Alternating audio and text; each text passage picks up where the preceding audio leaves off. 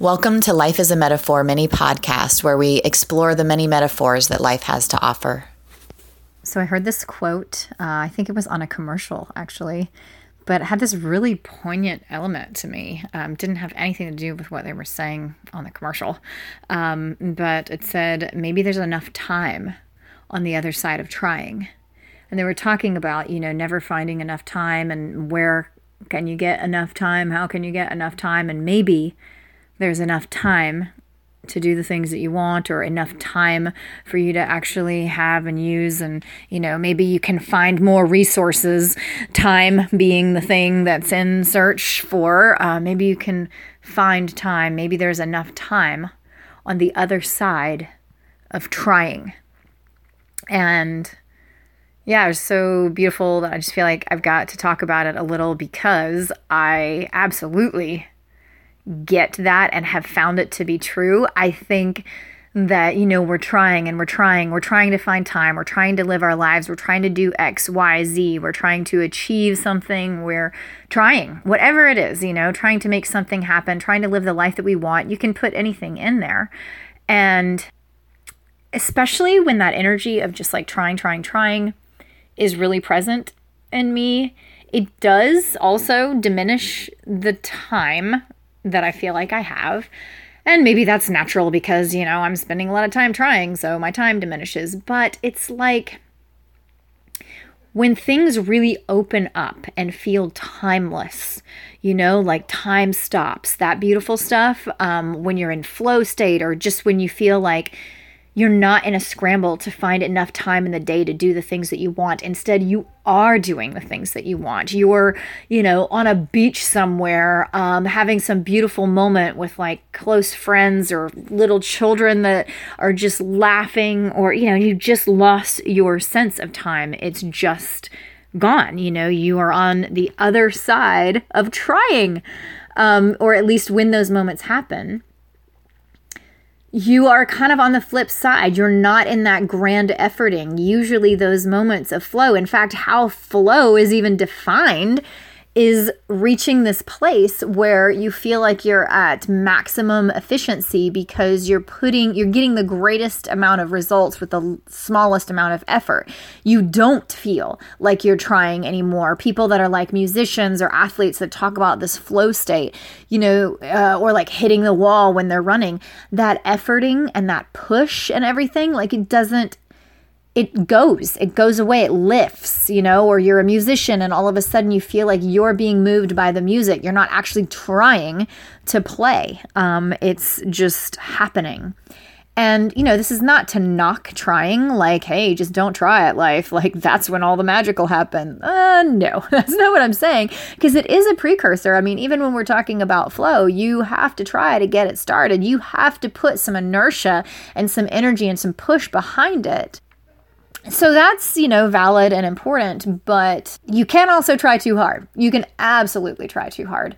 And that is something that I feel like I have definitely dealt with. This finding time on the other side of trying, this, maybe there's more time on the other side of trying. Yes. Like that's when time opens up and you feel like you're not in a struggle with time. You are doing exactly what you want to do. Time has stopped. I can use a really basic example, although it might not have as much to do with time, but it definitely has to do with how, like, the silly and basic way that I really got slapped in the face with trying too hard. Like, you're clearly trying too hard, Amy, was with my garden. I feel like it was really, really clear, like some very strong feedback. The more I tried with my garden, the more trying and pushing and efforting I put in, the worse my garden would do. When I would accidentally, like, oh my gosh, we forgot to go to the garden like this entire week and it's just been over there doing who knows what, and we're probably like infested with bugs and everything is rotten, then I would go and it would be amazing. Everything that I thought was dying, all the plants that I was like, well, we lost that one, it would have sprung back to life, and everything would be just like wow, well, that was a clear slap in my face that like when I left and it was gone for a while, it did great. And I did also tell myself negative things. And I'm mentioning this because I think there's a really important tie-in.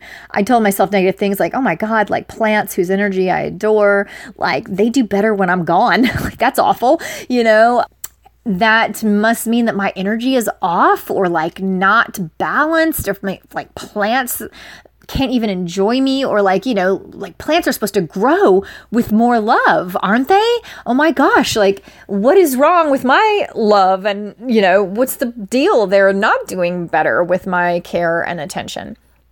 And so I would sort of make it mean something about my person. And that right there was my alarm, my like dead ringer, like obvious indicator that I was trying too hard. There is an element in trying too hard. Like I said before, trying is an important factor in life. Like I certainly wouldn't advise for people to just not try at life. Nope. You have to build inertia or get inertia going. But then there is a certain point where it's like you got to stop with the inertia and like let go and let it go, because it's going. The inertia has already been hit. Like pushing more inertia on it is going to mess it up. I'm sure there's also a physics metaphor here that we could really be exploring, but I'm going to stick with the simple stuff because that's what I intended. It's just like, so trying too hard is a place you can reach where you're like exerting force or inertia on something. And it's kind of like exerting control. I mean, in the case of my garden, it was definitely like bordering that like control type of thing that happens in other areas of life too, where you're trying to steer too much and you're worried about it too much. Like, oh, you want this plant to live, so you're trying to force it, to live or whatever. And you're not listening enough. It's just like controlling a conversation. I mean, I was saying that I was entering into a loving relationship. My whole point in taking it personally was like, aren't plants supposed to love it when you love them? Yeah, everything grows with love. But like, was that what I was doing? Or was I kind of doing this like really choked version of love that was like, not listening to their side of the conversation? Because if you're dominating the conversation or controlling the conversation and you're not also stop and just letting the other entity tell you, if I was like, no, this one plant has got to live, I want it to, I wasn't listening enough to what was going on or to life itself. Like, yeah, this plant's maybe not wanting to be right here, or so maybe it's a matter of moving it, or maybe it's like not gonna live because it's not liking this place and this condition and it doesn't want to be here, so just those kind of things where it's not, I'm not listening enough. It was more of a controlling and making it happen the way I was hoping it would, or thinking that loving the plants meant me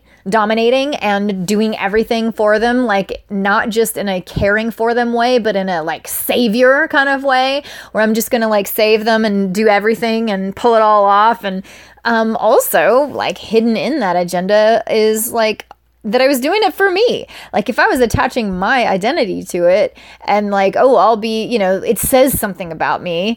If plants love me, or if I can grow some amazing garden, or that if I loved them well enough, or that my energy is sort of balanced and in tune to where, these plants are thriving, or maybe it would just be an achievement or an accomplishment for me to like have all of the fruits and vegetables that I wanted. And, so it was like kind of this selfish thing. Like, was it actually a loving relationship? Was I just like, putting the inertia in that's enough to actually start the relationship and to start that process and to also be good to it? I mean, I also couldn't neglect my garden in a way that would be like neglecting a relationship and just totally leave it, stranded. That wouldn't work either. But that overkill of like kind of loving it to death, like loving it too much and trying to control a bit, or a lot of people don't like that word control because they have they're like, no, I wasn't trying to control it. And it's like, well, it wasn't a conscious choice, and it wasn't maybe control in the most extreme form, but like if you're willing to look at it in a real subtle kind of way, I mean, wasn't it kind of a form of control, or like getting it to happen the way you thought it should, or like being the savior or being the director, or a little too dominant? Or were you listening enough? Because that, that one maybe is the best way to describe the subtlety, where it's like just listening too. I wasn't just talking, I was also listening, I wasn't just exerting my will or helping, sometimes people think control means that it, isn't with good intentions, and they're saying, no, well, I wasn't controlling because I had good intentions. But no, even helping, like over helping can be like talking too much. Was I doing too much of the talking and not doing enough of the listening and responding, and watching and observing and seeing? And letting it be too, it's not just like I'm sitting there watching and calculating with my book all the different light patterns that are happening in the garden with the sun over here. And then, although that can be a way of listening, but it also doesn't have to look like that kind of listening, that active listening. It could just be like the kind of listening that's like letting it be. Just I'm listening, and like if that plant or those plants over on the side are not doing well, I'm going to let them be. Let them see if they can work it out. Let them see if they can adjust. Often they do, instead of freaking out and thinking, oh gosh, all right, they're not doing well over there. I need to move them, or I need to do something, or if they need to die, if it's not going to work for them, like let that be too, and give that energy to some of the other plants that are asking for your energy or whatever, that are doing well or something. So anyway, that basic example like taught me so much and made me realize like, oh, okay, trying too hard is, a thing. And I knew it was a thing, but here is the line. I could feel it when that happened. It was like, oh yeah, when I'm not doing enough listening. And like I said before, I'll just go back to it. Another really strong indicator or thing that's like always attached is associating some part of your value with it, or like having it say something about yourself. If you think something working out or not working out has some sort of, or makes some statement about your value, or makes some statement about you, says something about you, then you can almost be sure that you are in danger of trying too hard. And that'll probably kill it. Like that whole loving it to death thing, trying too hard in the way that totally wrecks things. And instead of giving it the inertia that it needs, it like pushes it into a total demolition path, right into a cement wall.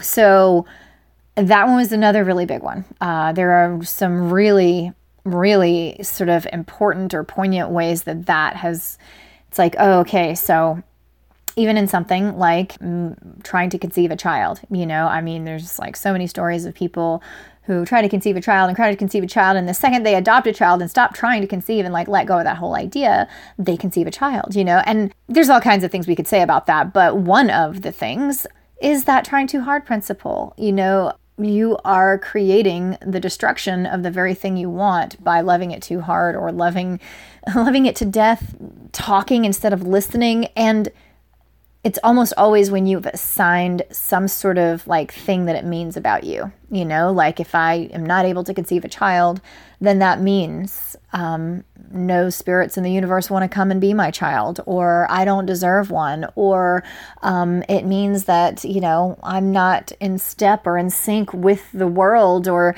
the gods, or, whatever. That kind of stuff, or it just, means I'm an unhealthy person, or it means my body doesn't work, or, whatever. We do that. That is a thing that we do. And like, let's not ignore it or like let it go unnoticed, because it's like a great indicator when it indicates a couple things. One, it's really important to you, and that's precious and great to know, wow, this is a really important thing to me. But the other thing is it lets you know, and because I'm assigning some sort of meaning that it says, something that it's saying about me, and letting it diminish my value to myself, like it's not other people's opinion of your value, although sometimes that can play in, but man, when it diminishes the value that you think you have yourself, like I said, absolute red light flashing, because that means that you care about it too much or you're going to try too hard. And what that means is, love it to death. You're going to, usually you're at a very high risk of making it not happen. Killing the garden. The garden isn't going to do well this year if I think that it means something about me, whether it does or not, like if I think that's going to mean something about me, it's definitely not going to work. So I liked this quote. I mean, the element of time we've kind of strayed away from, but I think it makes perfect sense. Like maybe there's enough time on the other side of trying. It really, number one, time is something that we very frantically talk about not having enough of in this life. It causes a lot of stress and misery on people. And also time is something we love to feel. And like if it feels like we have tons of time, that's an amazing feeling.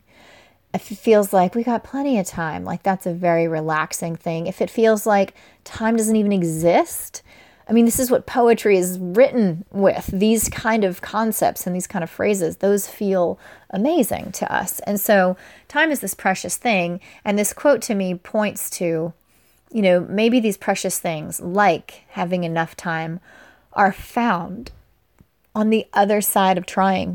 Maybe it's the trying and the trying too hard that's sort of killing the very thing that you want. If you're trying like crazy to like live this amazing life that you wanted to live, and instead you never find the time to do the things that you want to do, you might be killing it, because maybe on the other side of trying, that's where you'll find that time and that space that you're wanting.